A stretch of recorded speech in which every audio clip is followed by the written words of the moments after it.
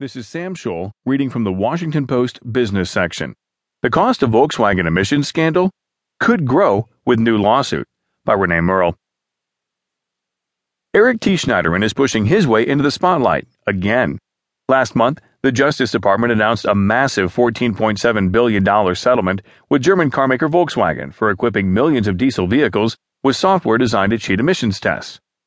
On Tuesday, the New York Attorney General announced the state is filing its